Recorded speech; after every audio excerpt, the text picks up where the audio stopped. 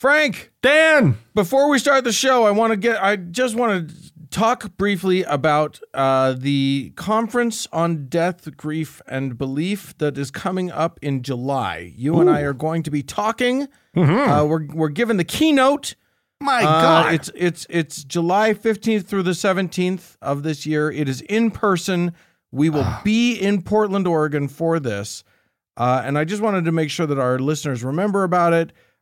If they want to go and sign up and attend the whole conference, they can get $25 off the general admission price by just entering the code TGIA. So definitely do that. This is going to be a really good conference.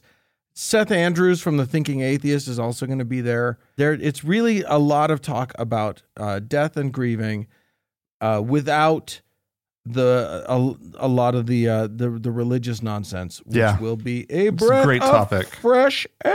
Absolutely. What's the website, Dan? Where do people go? So you can go to deathgriefandbelief.com for all the info, but there's another website that I want to tell people about really quickly. Sorry that this is a pre-roll thing, but it's actually important. We're going to have a party after you and I, Frank, give our talk on that Friday. There will be or is it Saturday? I don't know.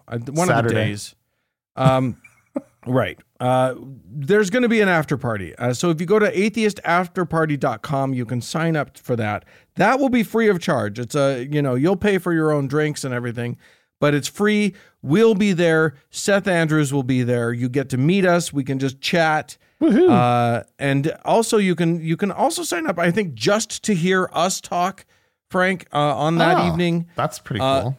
So go to the whole thing.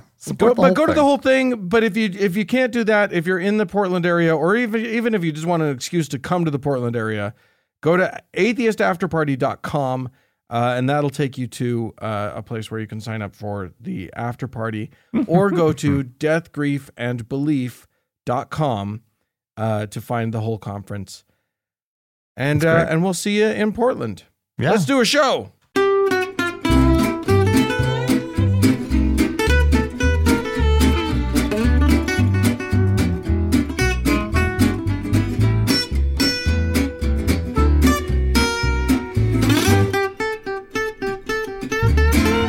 Hey, everybody. Hi, friends. Well, from beautiful Salt Lake City, Utah, It's Thank God I'm Atheist. the podcast. I'm Frank Feldman. And I'm Dan Beecher. And coming up on the show today, Dan, oh my God, an absolute incredible revelation, so to speak, about the Mormon Church and their vast holdings. There's more information that came out, and there are... I would call it an entirely credible revelation myself. And it is ridiculous what they We're going are. hard on Mormonism this week, Yeah. but trust me, it's going to be worth it, you guys. There's a lot. The Mormons, woo! There's a lot going on with the Mormons right now. Yeah. And we'll get to that Mormon stuff. But first, Dan. Yeah. Oh, Dan.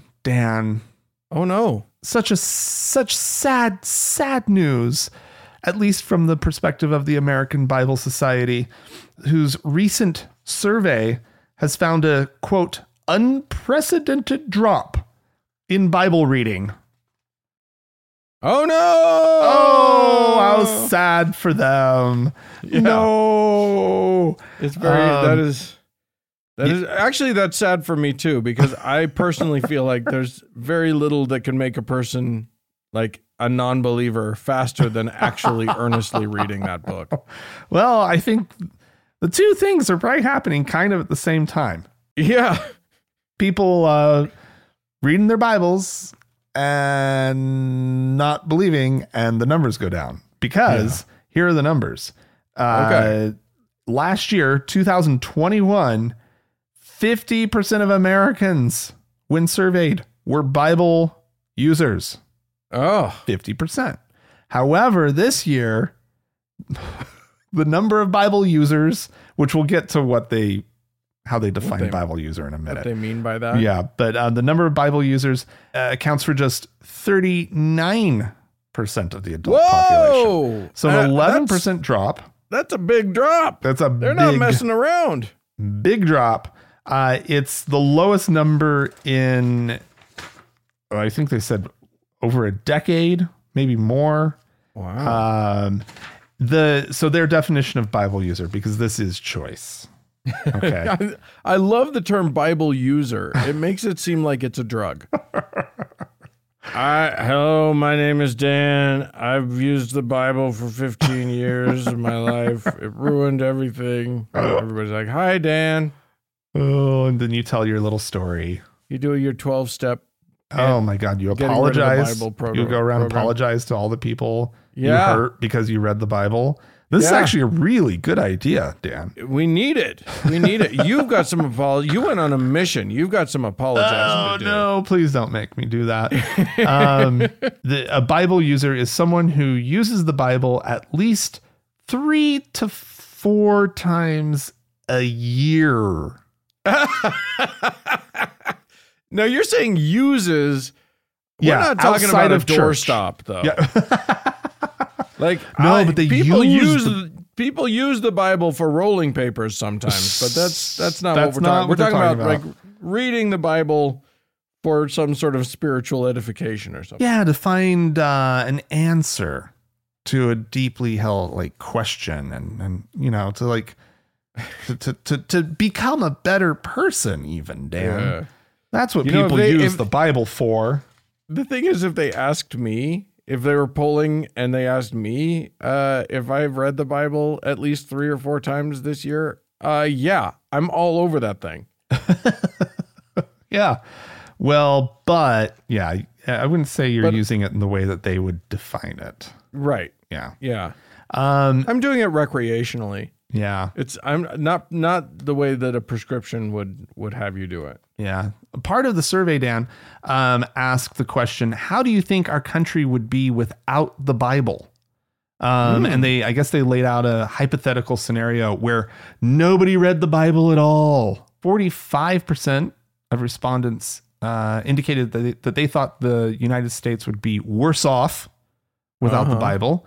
This is a down from last year when 54% believe that the U.S. would be under worse 50% were like, it'd be bad. It'd be worse. It'd definitely be worse. Yeah.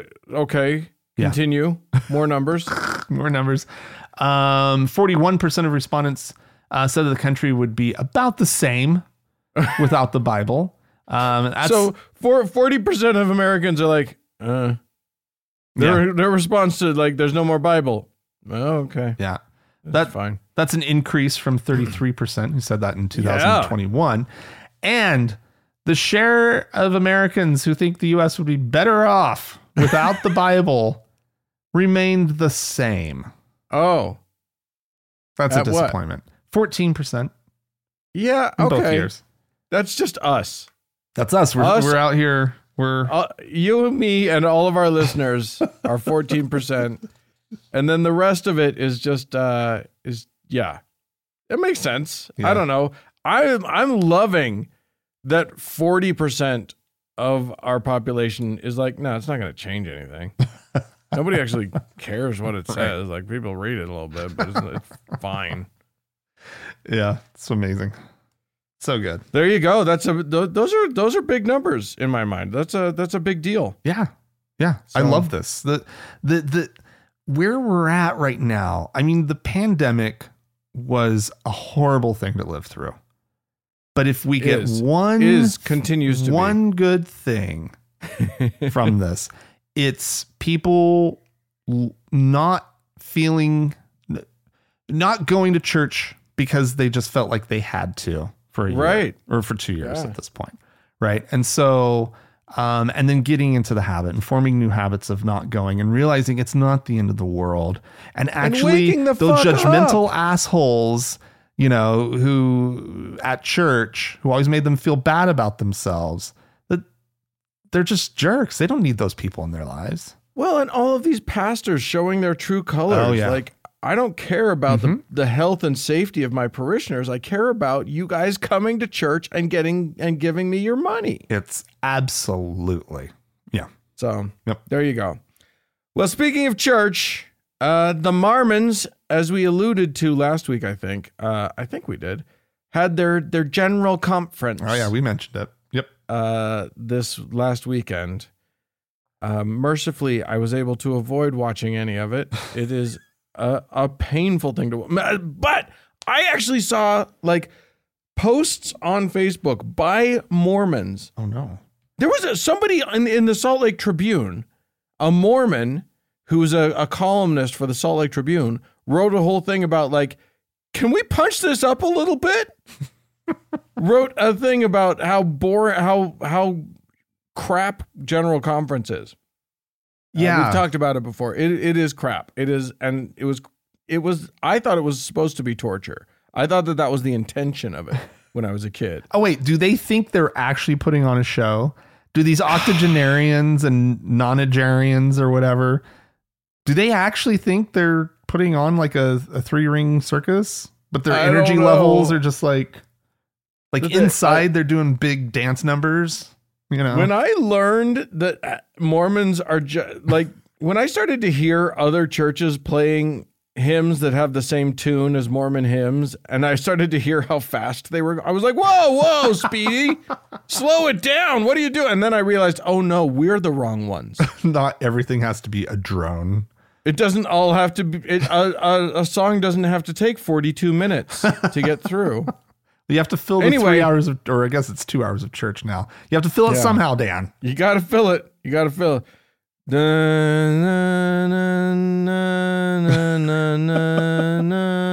You can either sing slowly or listen to Sister Johansson go on forever. So. Right. Yeah, exactly. So might as well sing slow.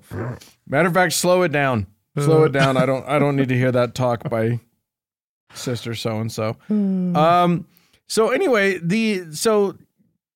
General Conference is just, the top brass of the church getting up and droning on about the same, making up stories about faith uplifting stories. So and they're literally just lying the whole time, but they're illustrating good points, and they're using this mode of speaking, and it's always gotta be like this.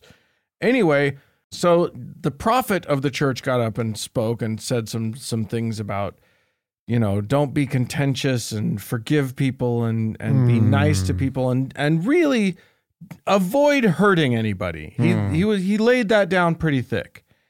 And then in the same session of conference, Dallin Oaks, the second ranking member of the top brass of the Mormon church, got up and made sure to let everybody know that, by the way, we do still hate the gays and the trans people. Yeah. Let's just be clear.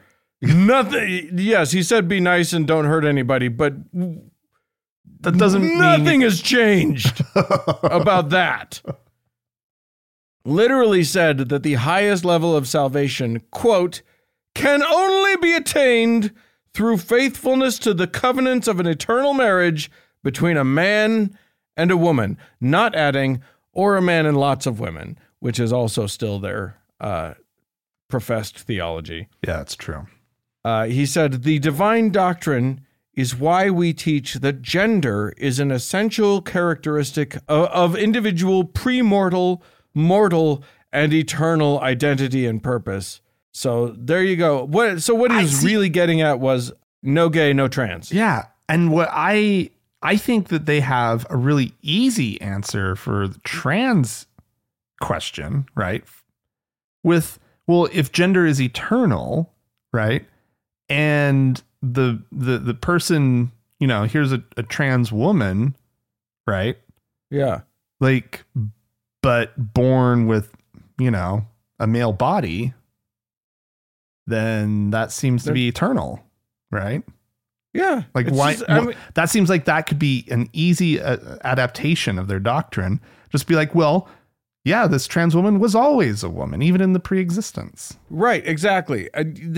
Mormons talk a lot about the pre-existence and like Mormons have the 3 phases of our life, the pre-existence, now mortality, and then the post-mortal coil. And the interest, I think you're right, that would be just such an easy pivot for them. It just totally dovetails in. They don't have to change really a thing, right? Well, they do. I mean, what they have to say is mortal bodies are just mortal. They're just, they are prone to problems. Obviously, we have people that have birth defects and various issues, but this person has recognized that their immortal soul has X gender attached to it. Yeah. It would be a pretty easy thing, but you'd have to have all of these fucking million-year-old dinosaurs first okay wrap their with head that. around what it means Wrap to be their trans. head around it. Yeah, exactly. And the thing is, you're right, that it would be easy. They could just say, look, we know that there are intersex people. Yeah. Yes. If- If, like, biological sex was God's big plan, where the fuck are they coming from then? Yeah. So obviously, the bodies are not just single gendered. Yeah. But I mean, here's the problem though. Your pivot doesn't account for the NBs of the world, the non-binary people. And Yeah, I'm not saying that it's a total It's not 100% perfect fix, right? Right. I'm saying that I think that they could be They could buy themselves another 15 years of not being dicks. Yeah. I mean, they could do something totally mind-blowing that would just like make people just scratch their heads and just be cool with trans people while still being dicks to gay people. They could really get some headlines with that one. Yeah, that would be amazing. That would be remarkable. If they accepted trans people and were like, no, we're still not okay with gays, though. that would be astounding. I want it so bad. And I'm a want gay it man. we need to start like making rumblings. We need to figure out how to get into those meetings and just be like, you guys need to do this. You want? Seriously, guys, this would be an incredible PR move. People wouldn't know what to do with you. They would literally, you would shut them down. They would not know what to say. They couldn't shit on you because you're accepting trans people, but they'd want to because you'd be in an amazing position. As it stands, no, they are way too old and out of touch for that. So instead, they're just going to continue their Oh, golly. hatred. Yeah. And along those lines, Goody! I love staying along those lines. BYU, Brigham Young University, the Mormon University, Mormon University.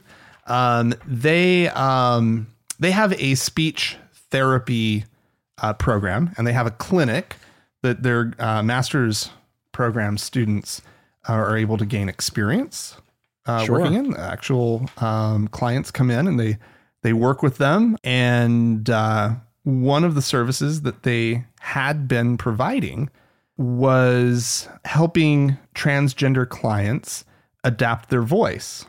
Oh, While they're transitioning, right? that's nice. And yeah, that is nice. You don't expect it from Brigham Young University. No, not at all. But sometimes you're a university, and Right.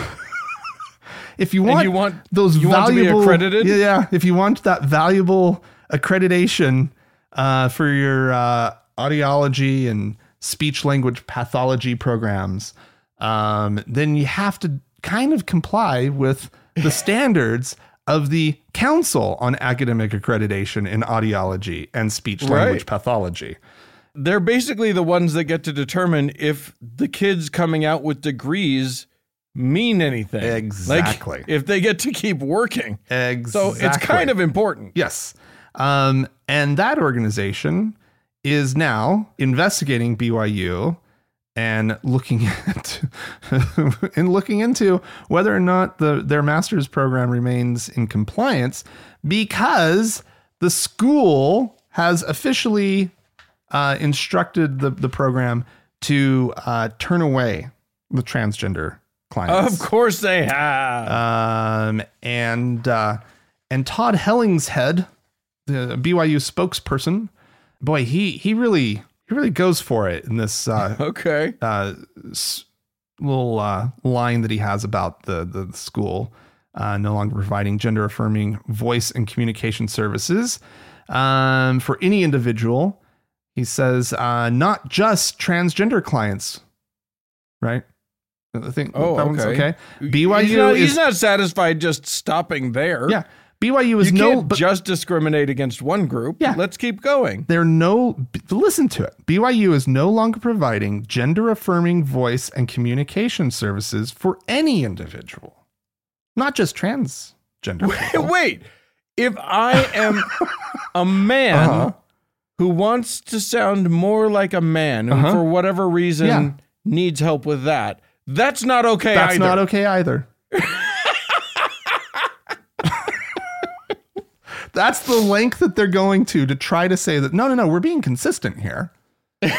That's just something we don't do. Oh my God. They thought they could get around it. That's amazing. They don't. They literally told poor Todd Hollingshead, give it your best. That's what he came up with. He's like, you got to defend this. Nothing about it is good. Just come up with something. And he's just like, well, we don't provide it for anyone. Oh my God, that's amazing. So multiple groups are looking at BYU right now. Obviously advocacy groups and academic freedom groups and all sorts of all that kind of stuff. Woo! Are peeved. Yeah. As they should be. I hope they lose their accreditation. I feel bad for people, kids that shelled out money for degrees that might turn into worthlessness. Yeah. Yep. Don't go to BYU. Yeah. Is the answer for that. And also, if you are at BYU right now and you're in some corner of the university where you're like, I really can't believe how liberal my program is, all things considered, right? Yeah. It's not going to last, guys. They're coming for all of these different programs. They Transfer your credits now. Go someplace while they're still worth anything. Get out. Yeah. If you're at BYU, you're a good student, probably had decent SAT or ACT scores. Go someplace else. Go somewhere else. All right. We're done with the Mormons for a second. Just one little second, because I'm going to talk about, I don't know if you've heard about this, Frank. What's that? But there seems to be a bit of a dust up over to the Ukraine. Really? Yeah, a little bit of a kerfuffle seems to have erupted over in those parts. And yeah, obviously there's a big war there and medicine is needed. And here's the thing. I got to give some credit where it's due, because Franklin Graham and his Samaritan's Purse group have gone out there. They have set up a field hospital and 3 different clinics in Ukraine, actually in the country itself, kind of far from where a lot of the fighting is, closer to the Polish border. But they're actually working on moving further in and actually helping people further in. So, all right. I think that's great. I think that that's actually a useful thing for a church to be doing.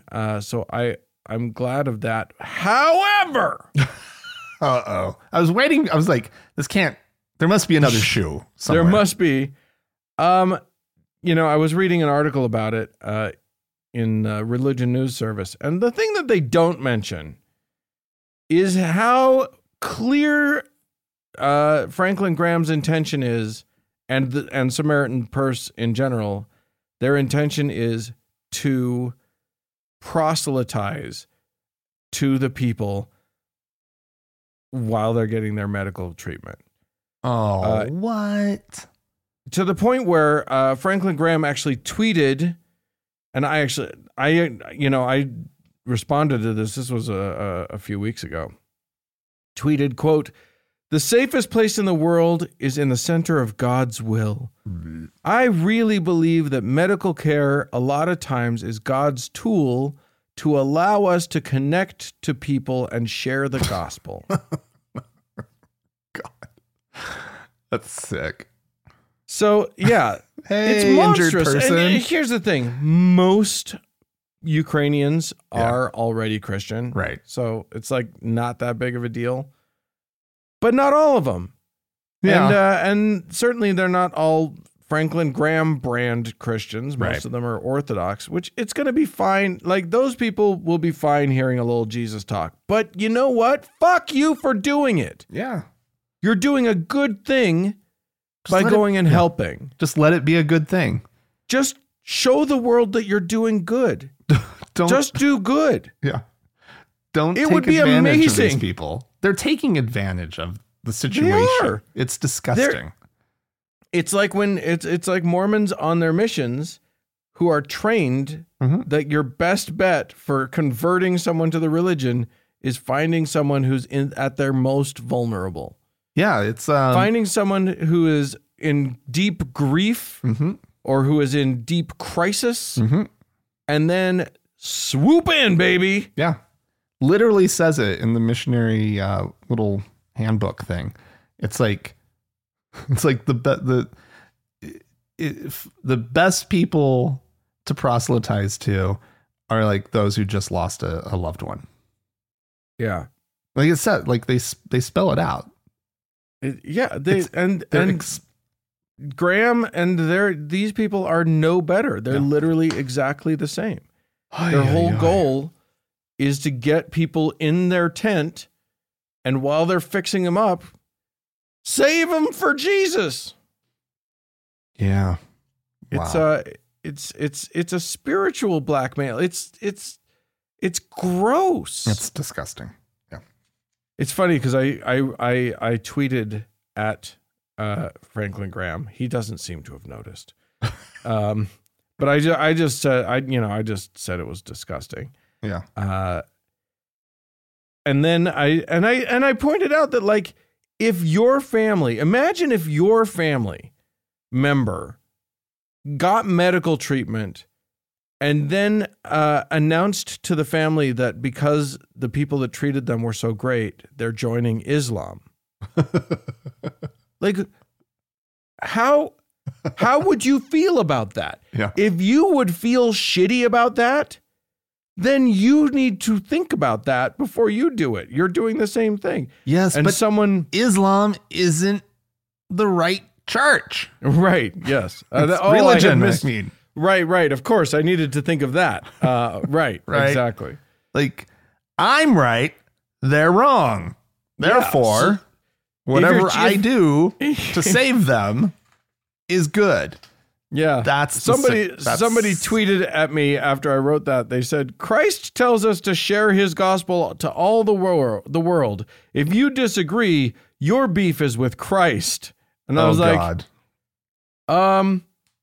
I said, if he tells people to take advantage of the most vulnerable at their weakest moment, then yeah, I have a beef with him. Oh, that's good. All right, Dan. Okay.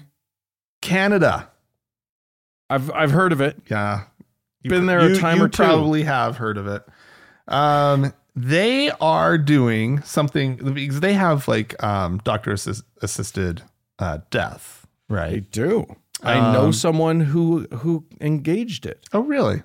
Yeah. I mean, not anymore. He's dead. well, yeah, that makes sense because that's what happens with death. With doctor-assisted suicide, yeah. You end up dead at the end of it. Yeah, so they're and they're not alone in that. There's a number of there are even places in the United States, right? That I think it's just Oregon, isn't it? I think it's Oregon and somebody else. I can't remember. I don't think it's just Oregon. But anyway, nonetheless, it's a good thing. I am firmly on board with it. Absolutely. You can go to Switzerland. Right. There's I believe Denmark. I'm not going to continue on with my speculation. I think the Netherlands has it. You are going to continue. You just said you weren't, and then you did. But nonetheless, it's a really good thing. But Canada is going to be pushing their boundaries that they currently have established into a new area, which is to include mentally ill folk in those who would be eligible for doctor assisted death. And they're not alone in that either. There are other places in the world that have decided to do that, including the Netherlands, which I think has been doing it since like 2002, according to this article. But Canada will start allowing this in March of 2023. And they are in the process right now of establishing the guidelines. But it would allow people to end their life for conditions as depression, bipolar disorder, personality disorders, schizophrenia, PTSD, and probably a much longer list than that of other mental afflictions. Sure. It's really interesting because, like, cancer shows up on a scan, right? Or you can see it. You can see its progression, and you can see the physical effects, the pain, the suffering, the illness. It becomes very obvious. Exactly. At some point. And so, like, among the myriad other physical ailments that could possibly, qualify for medical assisted suicide. Yeah. There's that evidence, right? That's that you can look at, you can point at, and there's kind of, there's going to be a natural end that's coming anyway. Right. Right. It's just people deciding to die on their own terms. Right. And not to live in severe pain. Exactly. That sort of thing. But with mental illness, the pain isn't visible. The pain isn't visible. And so the questions are a lot more difficult, and these lines are a lot harder to set up, like, ethical boundaries, right? And guidelines. Sure. And so they're struggling. They're not struggling. They might be struggling, but they're working through that right now. And I just think it's such a fascinating thing to kind of think about, because, like, also we have this sense of, like, many things like depression. You get over depression, right? That's the idea, right? Yeah. You work through it. You take this medication, blah, blah, blah, and now your depression is cured and you're happy, right? Right. But we know you just got to hold on for that little while longer. But there is also sort of treatment resistant depression as well. Yeah. Like people who don't get over it, and so forth and so on, with all of the things that, this article mentions, PTSD and all this, like bipolar disorder, like so many, like we consider them treatable and things that you should either treat and live with, or treat and get over. Right. Right. And it just adds this question of, like, I mean, I have an unease with it. I have to admit, like, I'm really uneasy about this. Sure. These are not easy questions. Yeah. If you find this all easy, I don't think you're thinking hard enough about it. Yeah. But that doesn't mean that it's wrong. Yeah. Yeah. It's a tricky thing. I think that I'm a big supporter of people's right to choose this sort of thing when they die, and totally. how and that sort of thing. Because I think that everybody's life is their own. Yeah. So I don't have a problem with it, but man, yeah, it's and then you hear the religious people and they start to scream and shout about it. It's like, you know what? You just go and meet somebody who's in constant pain. Yeah. And then see how immoral it is. Yeah. Yep. All right. Well, something has been brewing down under. Oh. In Australia. Now, and this was sent in to us by several of our Aussie listeners. Thank you. I am fascinated by this. Okay. So here in these United States, when you give money to a charity, that money is tax deductible. Okay. You can write that off of your taxes. Yeah. And in the United States, tithing is considered charitable donation. Correct. Now, No. I have long objected to that because it is not a charitable donation. It is just membership dues, and that's a Clearly. different thing. Yeah. Yep.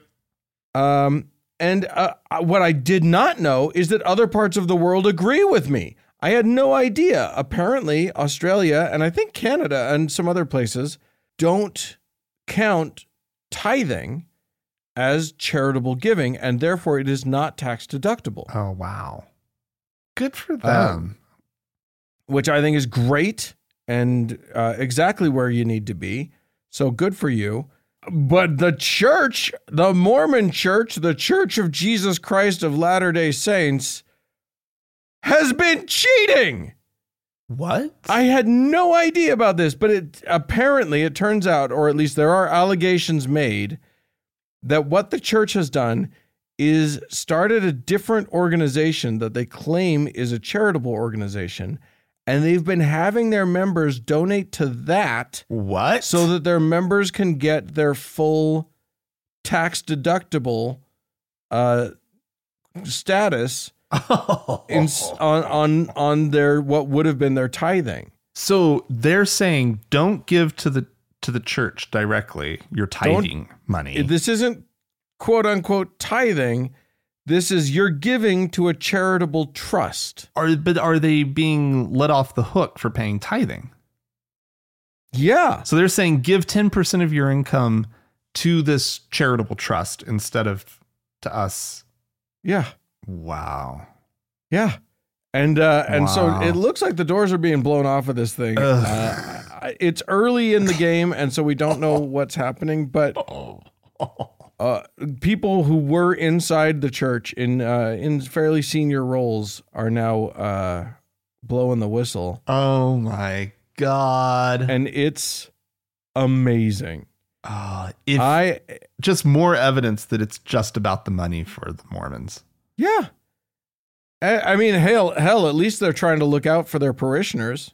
They're not just doing a cash grab for themselves. Yeah, but guaranteed they get more money.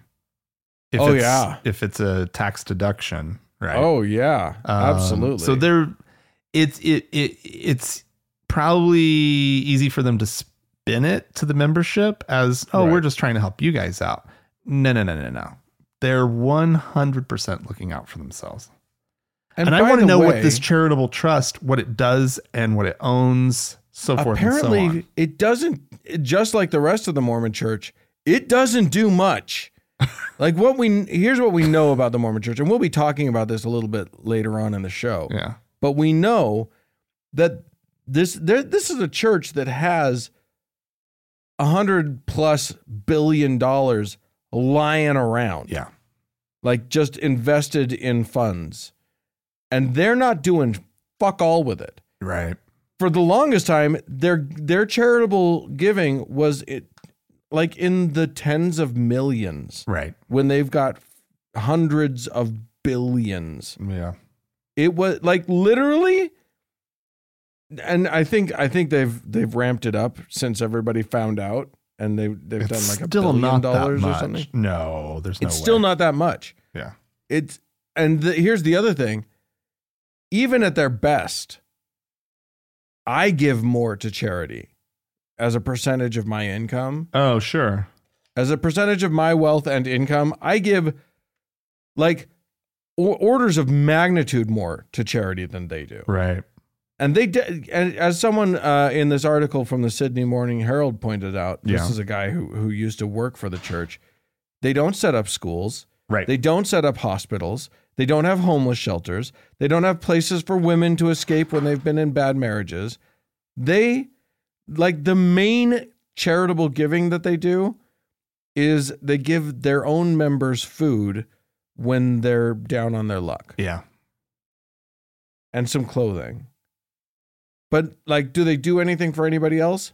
Not really. Yeah. Yeah. I think they're giving some to, I saw something about they're giving something to Ukraine. So that's good. Oh, well, that's nice. But literally, as a percentage, when you look at it as a percentage of their holdings and of their income, yeah, it's disgusting. And now to find out that they're basically committing tax fraud in Australia is astounding. Oh my God, I hope they get in so much trouble. Oh, golly. So there you go. That's that. If you have anything, if you want to blow the whistle on your former church, feel free to write into us, podcast@thankgodimatheist.com. Or call and leave us a voicemail message. Our Please. telephone number is 424-666-8442. Stick around. There's more show coming right up.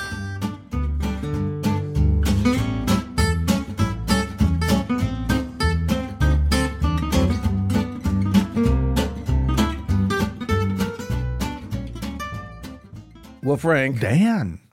there is a right-wing evangelist. Oh. I mean, Just there's one? a lot of them. Oh, yeah. No, there's more. There's plenty. This one is a guy named Mario Murillo. Ooh. Okay. Who has some stuff to, I'll just let him say it. It's fine. He's preaching, and I think he's making just a lot of sense. All right, cool. This is a war between good and evil. And you got to decide which side you're on. Are you on the side of good or are you on the side of evil?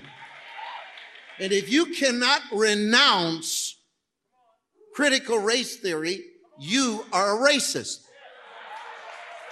Because you need to understand the mechanism. Look at me. The mechanism.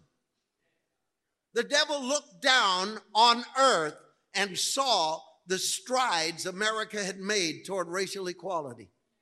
How the doors had blown wide open, regardless of your color. I remember what church used to be like. It wasn't just racial equality. We were so full of God that we didn't even know what color you were. And we didn't care. The Democratic Party is of Satan, and every true American has got to rise up and stop it right now. Frank, Dan. if you, critical race theory. Boo! So, oh my God. If any of these people, can we just, I'll just reiterate something that we've said many times, which is just that critical race theory is only taught in like law school, and it's not to do with anything. Yeah. They're just making shit up about it. If any of these people could adequately define critical race theory, I would eat my hat. However, you gotta love the, I don't even see color. We didn't even see color. Oh my God. Just shut up. Please never ever say I don't see color. That is a bad take. That's a bad look. What country was he living in? That we Right? had race all figured out in this country. The doors were blown wide open, Frank. There was no racism, and then the Democrats came in with their critical race theory. Race theory comes along. And suddenly it's all racist, but against whites. Oh, yeah, that's what That's all they care about. Yeah, absolutely. Jesus Christ. Hey, you're making me feel bad. You're making me think about my people, in a way that I'm uncomfortable with. Don't do that. Don't talk about white people like that. You're racist and you're mean. That's what's going on. That's awesome. Anyway. Look, we had some folks write into us, call into us. We had a voicemail. Yeah. We got all kinds of stuff. So I'm going to just dive right into that. Rob wrote in to talk about, you and I had a discussion, Frank, about hero worship. Oh, yeah. If you'll recall, and the fact that we're again it. We don't like it. So Rob said, "Hey, Frank and Dan, I'm glad you discussed hero worship on your most recent episode. It's like we learned the wrong lessons from Me Too. Like the problem was we were idolizing the wrong men. So let's toss out Bill Cosby, Louis C.K., and every other guy caught being a monster, and instead Bring in a new slate of men to idolize, like Tom Hanks, Fred Rogers, and Chris Evans. It's like Dan said, at some point we're setting ourselves up for disappointment if we keep doing that. I think we need to get better about nuance. I admire Einstein for his contributions to physics and his political views, but under no circumstances would I look to him for an example of a healthy relationship. Dr. King's marital infidelity does not minimize his contributions to the civil rights movement. Hitchens was 100% wrong in his endorsement of the Iraq War, but still absolutely correct in his condemnation of Mother Teresa. Yeah. On the other hand, some folks do things that are so awful that maybe nothing else they say or do is worth considering. It gets into weighing the good versus the bad that a person did in a way that I don't feel qualified to judge, especially if the harm was to a group I'm not in. I'm a cishet white guy. There are things that I'll never experience that would be wildly presumptuous for me to speak about. It also begs the question about redemption or rehabilitation. If someone attempts to repair the harm they did, when do we let them back into the cool kids club? Yeah. And those are all very, very good questions. I don't have any answers. Me neither. Yeah. But I do agree that like that has to be part of the conversation. We got to get like to we that have point. to be able to talk about when is redemption possible and what does that road look like? And who do we let back in? And who needs to stay away? Yeah. Do I ever get to eat a Jell-O pudding pop ever again in my life? Wasn't that Bill Cosby? That was Bill Cosby. It's true. Oh man. I am so against Bill Cosby. I won't eat Jell-O. And what else did he endorse? That is, I don't care what those precocious kids have to say. I have to say it. I don't care. It doesn't matter how darned it is. Anonymous wrote into us and said, I just wanted to add another voice to the discussion about people who have left church in response to the pandemic. My husband and I both started deconstructing our Christian upbringings after the 2016 election. Gee, why would that have done anything? But the not so Christian response to the pandemic was the last straw for both of us.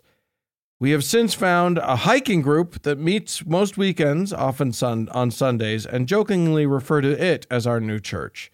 We get all the benefits of community and togetherness with others without any of the bullshit. We are both more agnostic than atheist at this point, but I still love listening to your podcast. Keep up the great work and keep positive. Yeah. There are many more of us who are waking up.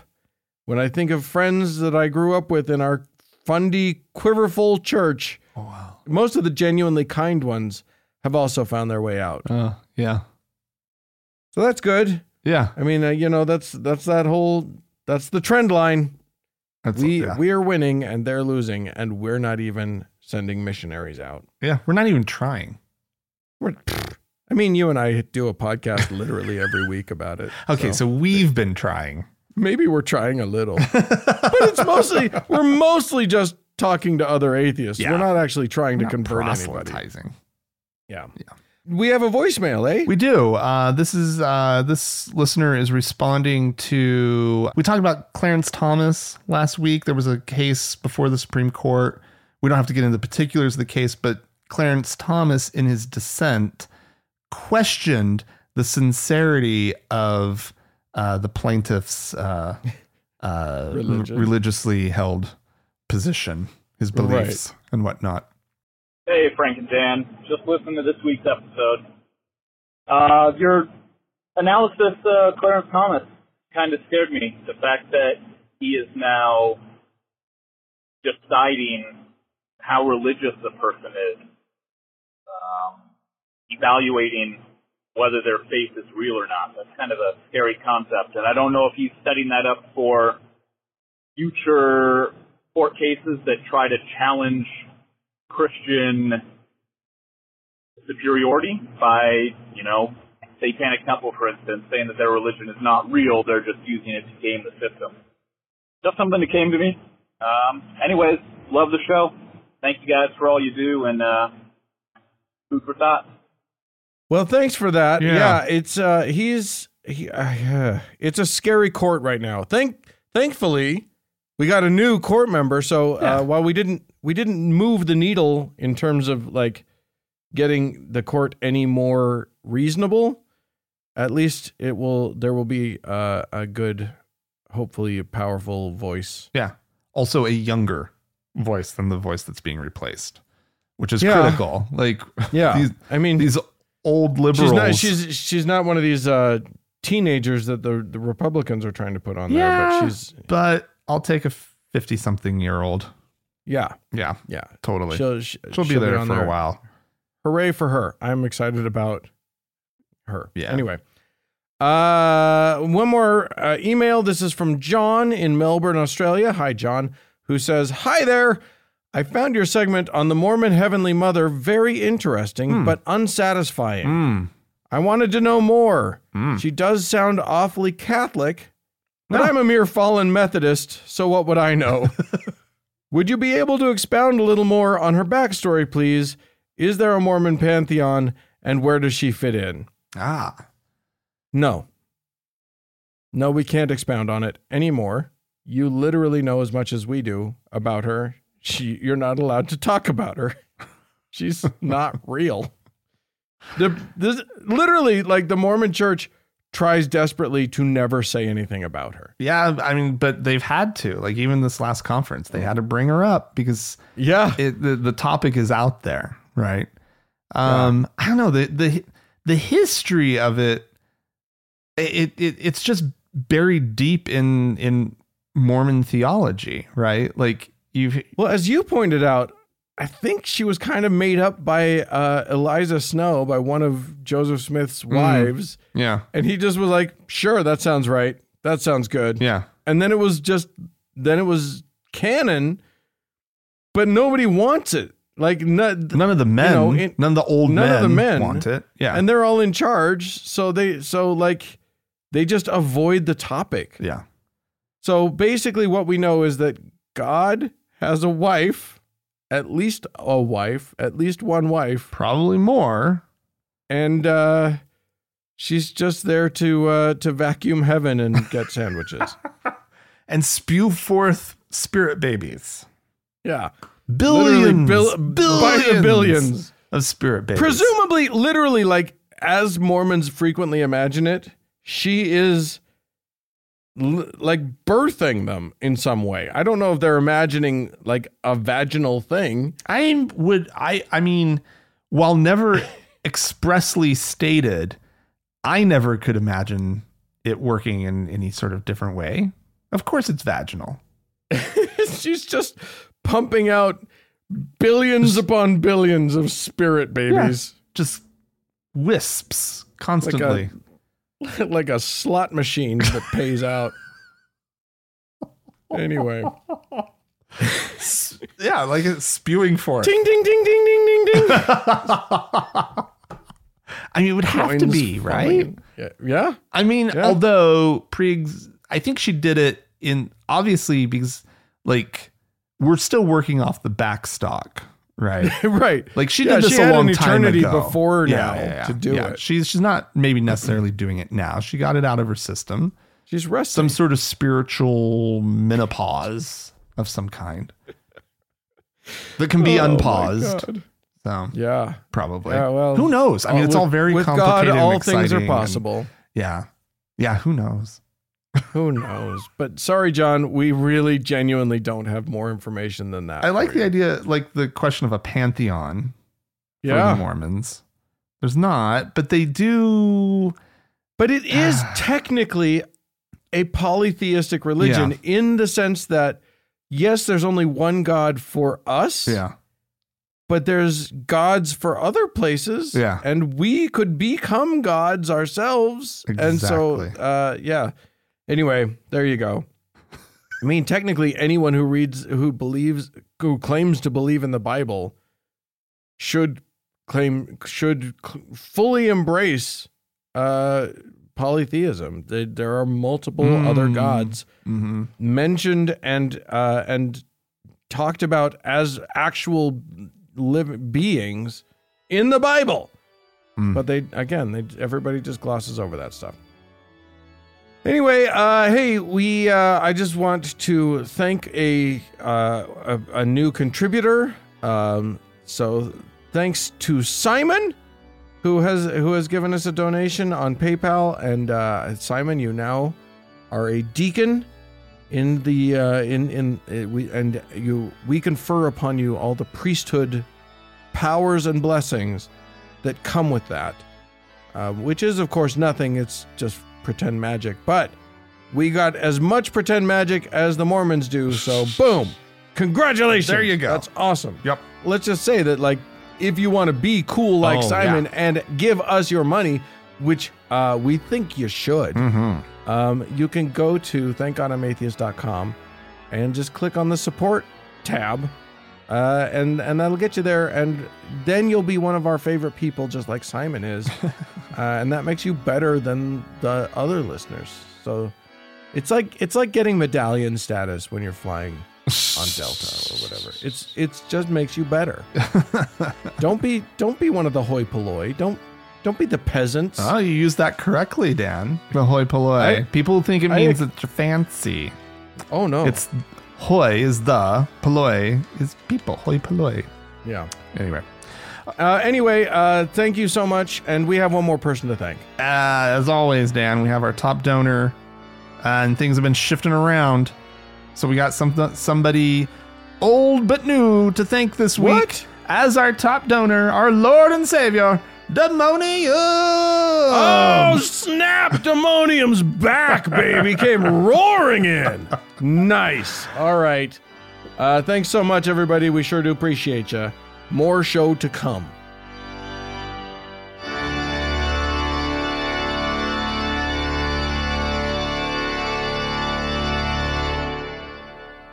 Dan.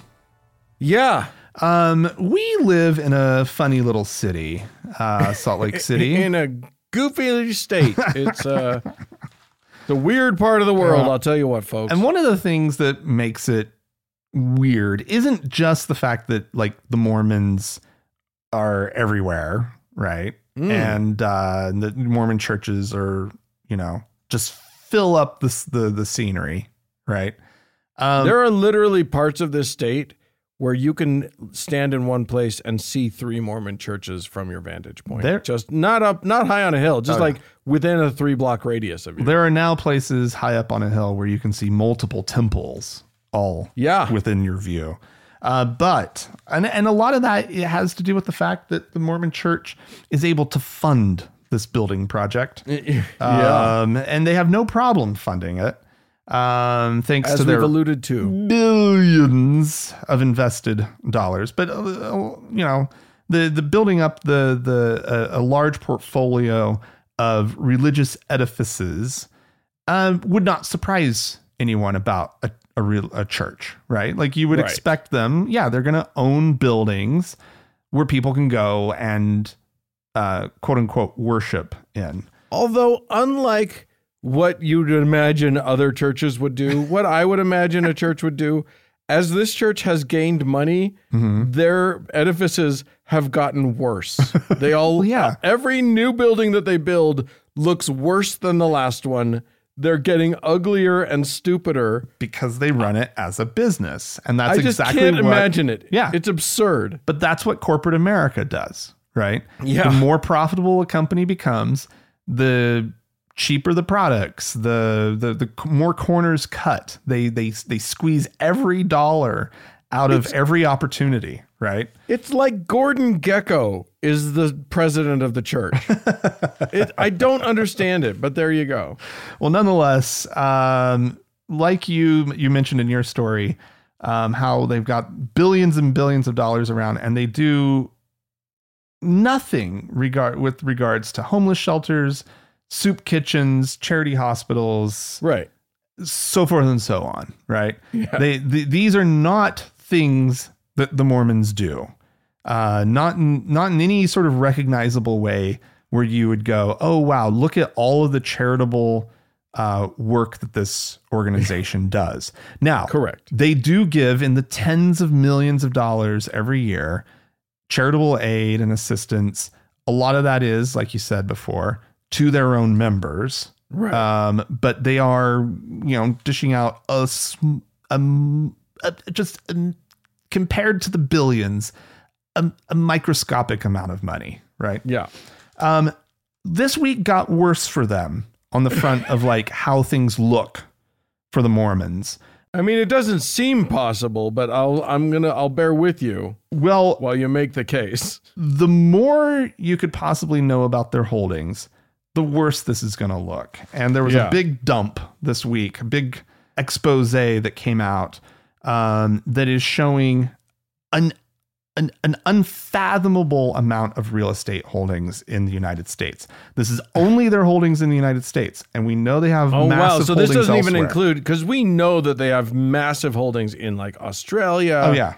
Yeah. No, And- this is I believe it was in to the tune of 11 point something billion is what they're estimating, just based on like county records, like assessed value of the property for tax purposes. And so they added it all up, and it is kind of the point of what I'm trying to talk about, and I'm missing the number right now. But adjusted, they think it's upwards of actual like market value. Oh yeah, here it is, $11.8 billion set by county assessors for tax purposes, but with a market value of at least $15.8 billion. Now let's talk about what they have. They have exhibition halls, libraries, museums, schools. Obviously, those sound very connected to sort of a lot of what they do. They have, church museums here and there. They have BYU and so forth and so on. But in addition to that, they own property in at least 3,120 cities and towns in this country. They have property in all 50 states and the District of Columbia. And it ranges from vast farm holdings. They recently outbid Bill Gates on, let's see, it was some piece of, it's a Bill Gates owned company. They, with an offer of $209 million to buy Easter Day Ranch in Eastern Washington. It was in bankruptcy proceedings at the time. And the ranch includes 12,000 acres of potato, onion, and cattle lands, as well as valuable water rights. So they just snatched that away from Bill Gates. He wanted it too. But they had to love that. I'll bet they did it just so that they could brag to each other that they fucked Bill Gates out of something. They literally own in excess of 2% of the state of Florida. Seriously, right? Yeah. And that's going to be, again, we're not talking about places that they're whatnot. putting churches. We're not talking about the land that they're using for church-based things. No. We're talking about investment properties. We're talking about money-making investments. Yeah. They have, let's see, the holdings include areas assessed for use as island resorts, hotels, airports, golf courses, amusement parks, theaters, vineyards, warehouses, truck stations, funeral homes, health clubs, mines, and cemeteries. So a lot of this is going to be undeveloped land. They own grand swaths of property throughout America, throughout the suburbs, to sell to developers. Right. They've specifically targeted those lands for purchase. Just last year, they bought a 200-room residence inn by Marriott on Maui for $100 million. Oh, you're going there. You're going to be staying in that very Marriott. Yeah, right. Let's see. I'm really jumping around a lot. Let's see. What else did I mark in this article? If you hear a newspaper rustling around, it's because it's a newspaper.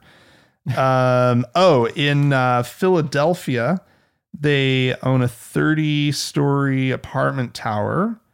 Wow. In Chicago, they own a 40-story residential tower in the South Loop. It doesn't end. Like, No. You look in every corner of America, the Mormons own something. And it's not going to say that the Church of Jesus Christ of Latter-day Saints owns it. It'll be some sort of property reserve, something or other, or the company that bought the Bill Gates thing or scooped it away from, that was something called Agra Northwest.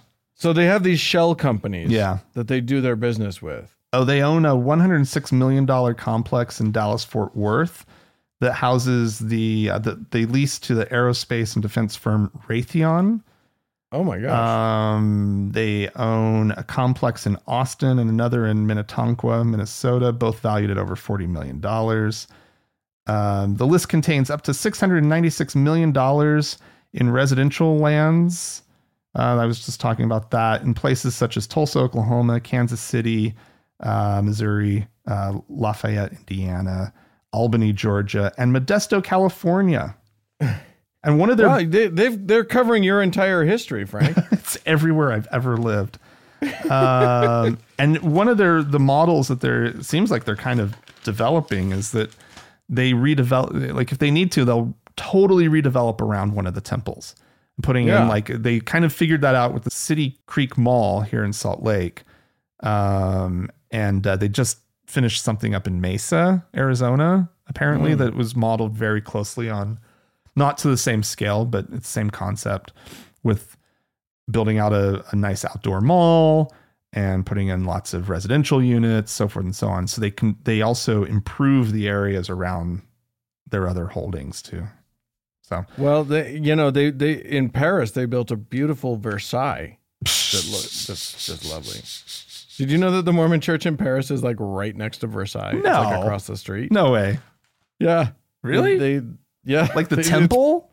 It's it's relatively new. The No temple way. is, that's really so cheesy. Awful. But the point of bringing this up isn't to scare you that the Mormons probably own, that empty field out behind your house. They own your building. Just they own you. They own everything about you. But I mean, here's to put it a little bit more into like, to have a good perspective on this.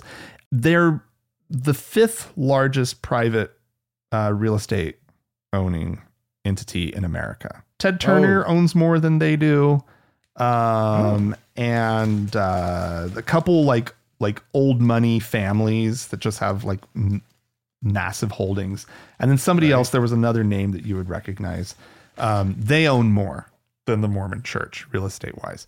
Otherwise, but they also believe that sort of, the value of the holdings, the Mormon church probably is the number one real estate holder in the country. And we probably don't know everything. And we don't know everything. Because these numbers are not from the church. These numbers are from people doing tireless work uncovering shit. Yeah.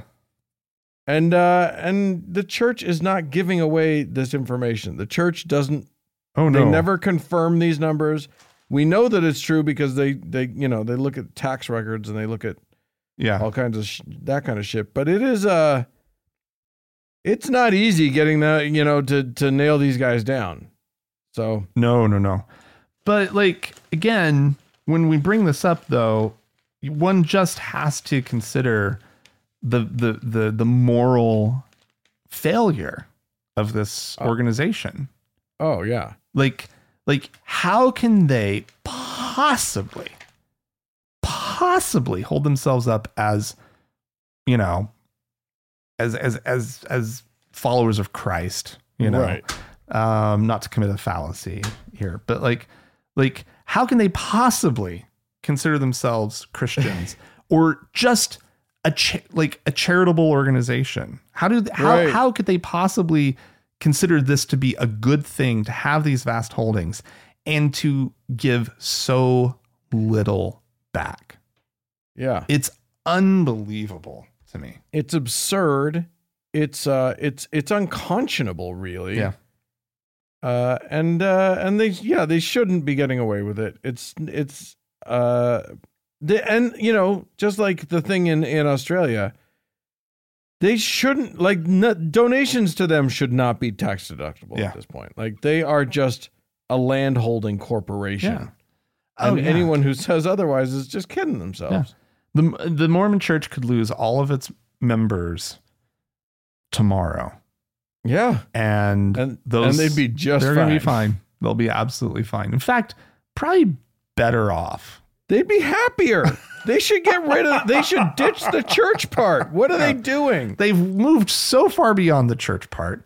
It's time that they just own up to it. Yeah. And just be like, just a vanity project at this point. Oh, golly gee. Well, there you have it. Yeah, Mormons, there are good Mormons out there. Sure. There are people who are good people. There are even generous Mormons out there. But the church itself. But the church itself is a fucking disaster. And I just, don't let them convince you otherwise. Oh, I don't think our listeners would be fooled by too much of that. Yeah, it doesn't seem like they would be. Not with us shitting on them all the time. Anyway, listen, if you have anything to say about this, or if you'd like to brag about your land holdings, please feel free to write into us. Podcast at thankgodimatheist.com. Or call and leaves a voicemail message. The telephone number is 424-666-8442. Yeah, hey, go to the Facebook page, would you? Click on the like button, facebook.com/TGIAtheist. And if you'd like to join one of our members-only lounges, they're really great. You can go to our website, thankgodimatheist.com/members-only. Hey, thanks so much to the Red Rock Hot Club for the use of their fine music. And thanks to Gordon Johnston for the use of his music. And thank you to all of you for tuning in. We really appreciate it. Thanks so much. Bye-bye.